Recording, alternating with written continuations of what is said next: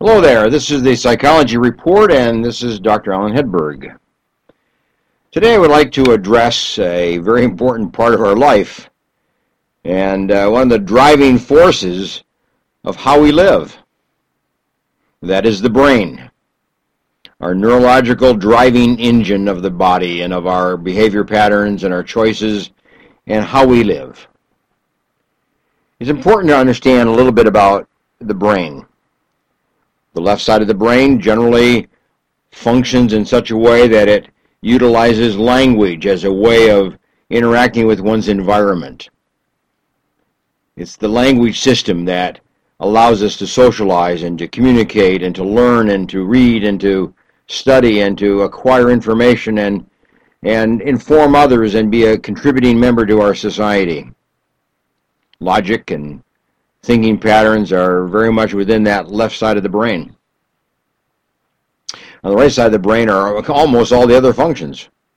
Balance and music and mathematical abilities and motor coordination and balance and our gait and our motor systems, how we function. In other words, how we live a quality life within our community and within our family and our homes.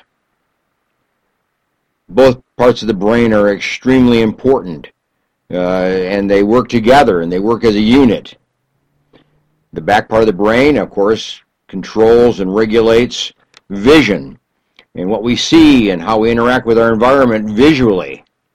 And, of course, today's environment, kids involve themselves in all kinds of visual games and visual activities, and that part of the brain is a very active part of the brain for most kids now, because of the way that they live and the visual stimulation to which they're exposed.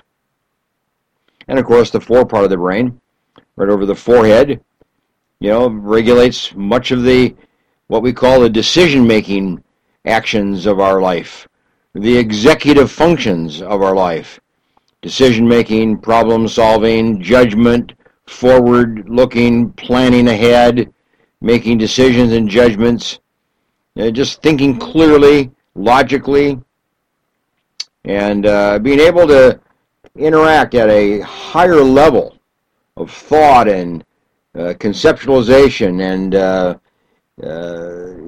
intellectual activity of a thought-provoking lifestyle.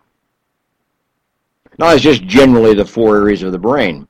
There are many areas of the brain that kind of regulate how we live our life and how we behave. And we can go through that, and that takes about an hour in itself just to kind of identify all that. But I just take a look at those four areas of the brain. In other words, our brain is our driving engine in our life. We need to treat our brain well. We need to be good to our brain. We need to protect our brain. We need to do the things that will enhance our brain, and we have to do those things that will protect it from being hurt and damaged. Now, over time, let's take a look at it this way. Over time, the brain develops in the life of a child from about 0 to age 25. That's kind of a nice round number. 0 to 25 is when the brain develops and reaches its maximum capacity and capability and function at about age 25. Then it levels off at that point in time. So in other words, what we do to our brain in those early ages very much affects how that brain's going to function for the rest of its life. If we damage it in these early years, it's going to have a profound effect upon how we utilize the brain thereafter in our later years of life. That's why we say marijuana is not a drug of use, should not be a drug of choice, because it affects the brain. It damages the brain. Smoking marijuana 3 times a week is enough to damage that brain over the course of a month and then beyond. So we say, be careful, wear a helmet, don't hit the head, don't put the head in a situation where it can be damaged, where the head can be assaulted in some kind of way. In other words, that brain needs to be very much protected and fed properly and honored and respected, so that the child has every opportunity to live a full life of achievement and productivity and thought and progress from there on. So the brain develops from 0 to 25. And then from about 25 to 40, the brain is pretty stable and functions. And that's kind of when we operate in our life at pretty much our peak. That's when we really are productive, we achieve, we accumulate, we complete our educational process, we enter into a career, we enter into a host of contracts and understandings of interactions and socialization and so on. The brain is very active from 25 to 40. It's challenged, enormously so. New learning takes place all the time. And in fact, it's right and proper for a person to engage in ongoing, continuing education during those years, because it not just doesn't enhance the brain necessarily, but lets it learn how to function effectively and efficiently. And about age 40, there's a little bit of a bump where the brain is now a little stronger, a little bit more tuned in, functions a little bit better. In other words, we get a little wiser at about age 40. And that continues on to about age 50, maybe up into age 60.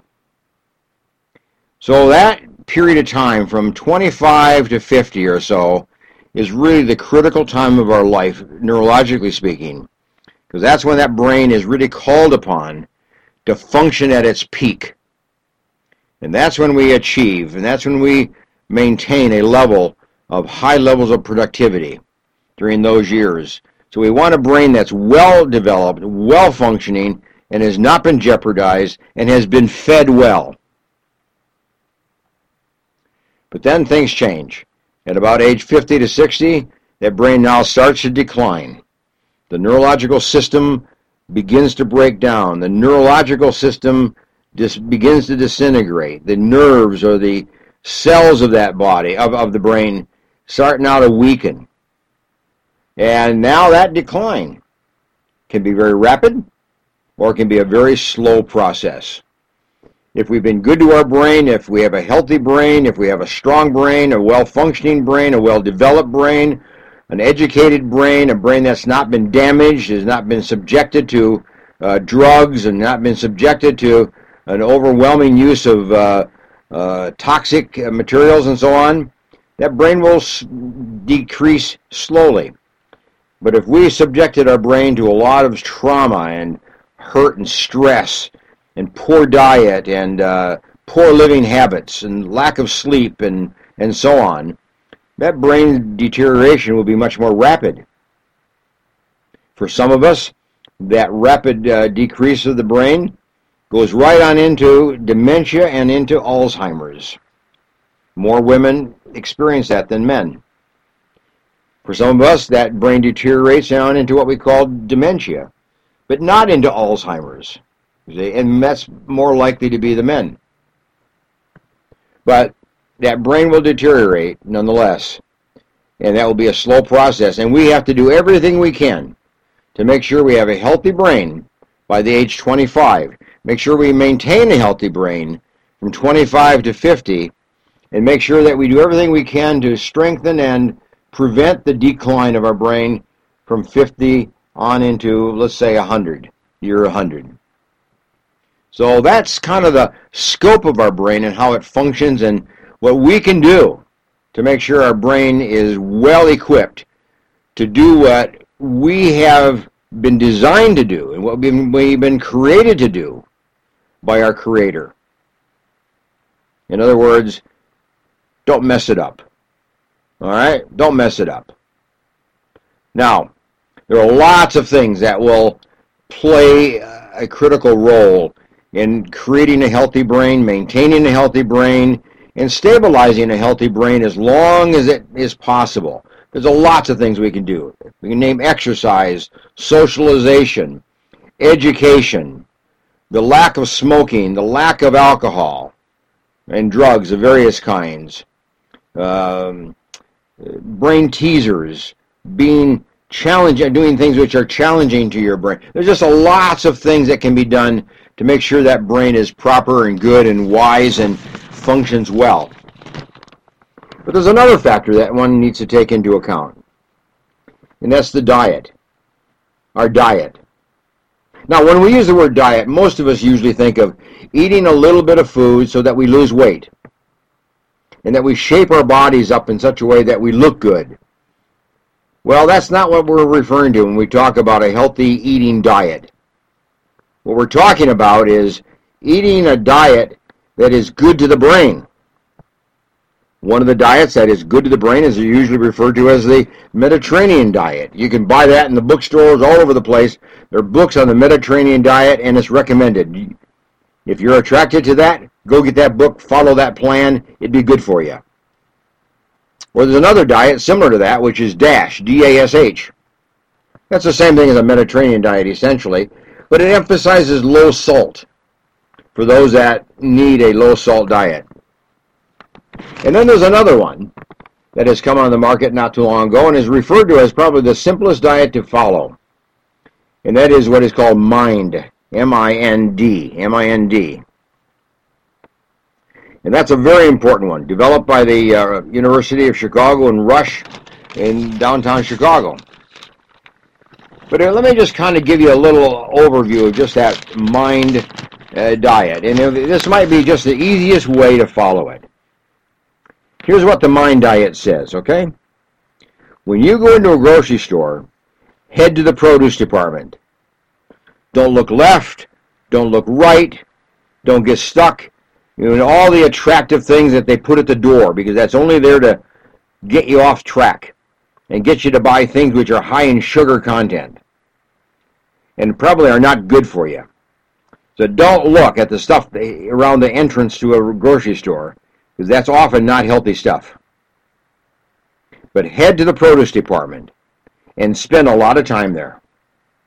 And it would be wise for you to make friends with the manager of the produce department. Make him your friend. Tell him that you want to eat healthy, that you want his help to select foods that are healthy and that are good for you and good for your brain. And that would be consistent with the MIND diet. He'll help you, or she'll help you. Don't be bashful. They're there not to just keep food on the shelf. They're there to help you select food that would be good for you and good for your health, but they want you to buy the food, so they'll help you. Now, stay in the produce department. Go into the leafy department of that, or leafy sections of that department. So you pick out stuff for salad. Get all your salad greens right there. And make sure you get your colorful vegetables there. Make sure you get your nuts there. Make sure you get your berries there. Okay? Those are the things you get in the produce department. So spend much time in the produce department with vegetables, with salads, with berries, with the grains, with the nuts. Okay, make sure that you really take advantage of all the good things that are in a produce department. Learn some of the new vegetables. Learn some of the new items that they have available to you, and try them. Expand your interests. Expand your eating range so that you pick up other kinds of foods than you usually eat and introduce them to the family. But you might want to just pick 2 or 3, stick with that, and then just eat them until you are pretty well in a habit of eating those vegetables and those greens, and then expand it to other ones so you learn other kind of foods. But stay in that produce department a long time. Then move on into the fish and the poultry department, because you got to buy fish and you got to buy poultry. So however you buy it, cooked already for you, or cut up, or whole, however you want it, buy fish, have it at least once a week, twice a week would be good, and then buy some fish, some chicken. So get some chicken, eat that at least twice a week. So you get fish and chicken every single week. So stay in that department where the poultry and the fish are located, and stay there and get to know the various kinds of fish. Try different ones. You may not like fish, but try different kinds until you find the fish that you prefer. And then you'll be more likely to buy them. And same for your family. Get the fish that your family will want. Take a vote. We'll have a little discussion on that so the family can pick and tell you what kind of fish to buy so that they can enjoy fish with you and as well as poultry. Now that includes turkey and some of the other kind of poultry products. So stay there. That's the second place that you shop. Then the third place you shop is, of course, where you get your beans and you get your grains. Okay? So go down those aisles where the grain and the beans are kept, and eat beans at least every other day. Have some form of beans. There's all kinds of beans. There are all kinds of grains. The whole grains, all kinds of them, a variety of them. Select them, pick them out. That's where you go next on your shopping tour, if you will, okay? And then get some olive oil, or maybe you're going to use at home the fish oil in a tablet form of omega-3. That's okay too. But olive oil is good for you. And then top it off with buying grape juice. Grape juice, non-sweetened grape juice. Some people say you should have a glass of wine a day. Well, that's debatable. I don't recommend it, because having wine a day is a slippery slope. It leads to not one wine a day, because very few people can do that. It leads to 2 wines a day, and then 3 wines a day, and then to other alcohol. And before you know it, you're into an alcohol pattern. 10 to 15% of the population become addicted. So it's a slippery slope. I don't recommend that. Get your grapefruit juice, unsweetened. It's just as good. It's the same thing as having a glass of wine. You get as much benefit that way. So don't buy into this pattern that you got to have wine every day. You don't. Now, there's a couple other kind of foods that you just want to walk past or go through those sections of the grocery store real rapidly, you see. Red meat. Don't spend a lot of time in the red meat department. Now, it's okay to have red meat about once a week, maybe twice at the most, but limit your use of red meat. So be careful when you get into the meat department. Walk through that thing as fast as you can. Same thing when it gets into the cold, chilly areas of a grocery store. Be careful in your butter and your margarines. You want just small amounts of that. So buy the smallest packages of those that you can get. And pass up the cheese if you can. Just pass it up. But if you're going to stop in the cheese section, get the hardest cheese possible that you can enjoy and tolerate and like. Don't get the soft cheeses. Get the hard cheeses. Okay? And then just go right on past the pastries and the sweets and the breads and all that, and the fast food kind of sections of grocery stores. Just kind of pass those up if you can. Because that's what you don't want. Now, that's the simplest way to do it. The simplest way to do it. Think in terms of a grocery store, going and buying food, and then that's the food you bring home and eat. And when you come home and eat those foods, you're going to be okay. Have them in various combinations, have them in various ways that you can enjoy them, but put them into your daily eating plan. And I like to add to top of that in the vegetable section, get some fruit. Make sure you get some fruit and throw that in as well. Not a lot of it, but make sure you enjoy fruit each day or at least every other day. So that's kind of where we are with the brain. You'll be healthy to your brain, or as a result of your eating, your brain will be healthy, if you want to say it that way. Just pick one thing a day and kind of work on it. Pick a few things every couple of days and just kind of learn to eat within that pattern. Now, if you can do that for your children, you're going to be very wise as a parent, and you're going to help your children develop a good, strong brain. If you do that as a young adult, you'll maintain a healthy brain, or you'll bring a healthy brain about. And certainly in your older years, this is how you must eat, because that will slow down the process of developing dementia and on into Alzheimer's. Now, food by itself doesn't prevent Alzheimer's. Food itself does not prevent dementia. There's a lot of factors that go into it. I mentioned them earlier. But food is a big factor because we eat it 3 times a day, right? So eat moderately, eat wisely, but eat brain food. And some people say, well, I have a heart problem. I have to be careful for my heart. I have to watch my heart. I got to eat a diet that will be good for my heart. Well, I tell you what, What's good for your brain is good for your heart. What's good for your heart is good for your brain. So think the same way, and that will help you develop into a healthy person and maintain your health as long as you possibly can. So this has been the Psychology Report. I hope that's been helpful to you. Now, before we go today, I want to introduce you to the Pompe Foundation.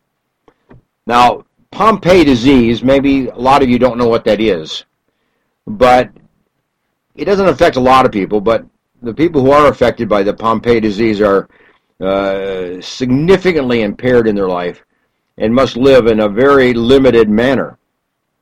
Pompe disease is rare and debilitating. It's a genetic disease that affects both children as well as adults.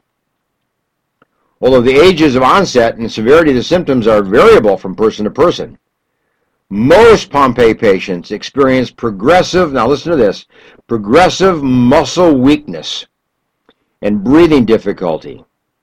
And that results in a loss of strength in the diaphragm, so they have a hard time breathing, and it is a loss of the strength of the muscle supporting the lungs. So in addition, infants with Pompe experience have cardiac problems due to the weakening of the muscle of the heart, the cardiac muscle. So these kids are drastically impaired. Many of them don't survive very long, but they have to live very carefully and they have to have high levels of care. Now, the United Pompe Foundation, I want to introduce you to that. The United Pompe, P-O-M-P-E, that's Pompe, P-O-M-P-E. The United Pompe Foundation was formed to assist these patients and their families with their medical costs and other expenses that they face when they are unable to cover those expenses themselves and through their own insurance plans. It's a very expensive disease. Treatment and medication is extremely expensive because there aren't these many kids that have this. So the medications are not produced in great volumes. So they're expensive. And the Pompe Foundation is there to help those families that need some assistance in bringing proper treatment to their family member with Pompe disease. So here's what I recommend you do. Go to the website, www.unitedpompe.com. www.unitedpompe, that's all one word, P-O-M-P-E, UnitedPompe, P-O-M-P-E.com. Look it up, learn a little bit about Pompe disease, look at the foundation and what it does, and I'm going to ask you to do this. Send them a few bucks, okay? Send them a few bucks. It'll be a good charity for you to contribute to. You'll be doing some real good stuff for some kids that are in great need and families that have a hard time meeting the financial demands that are required if they have a child with Pompe disease. So go do it, would you? That'd be helpful. You'd be doing a good thing for yourself and for them. This has been the Psychology Report, and nice to have you with me. Bye for now.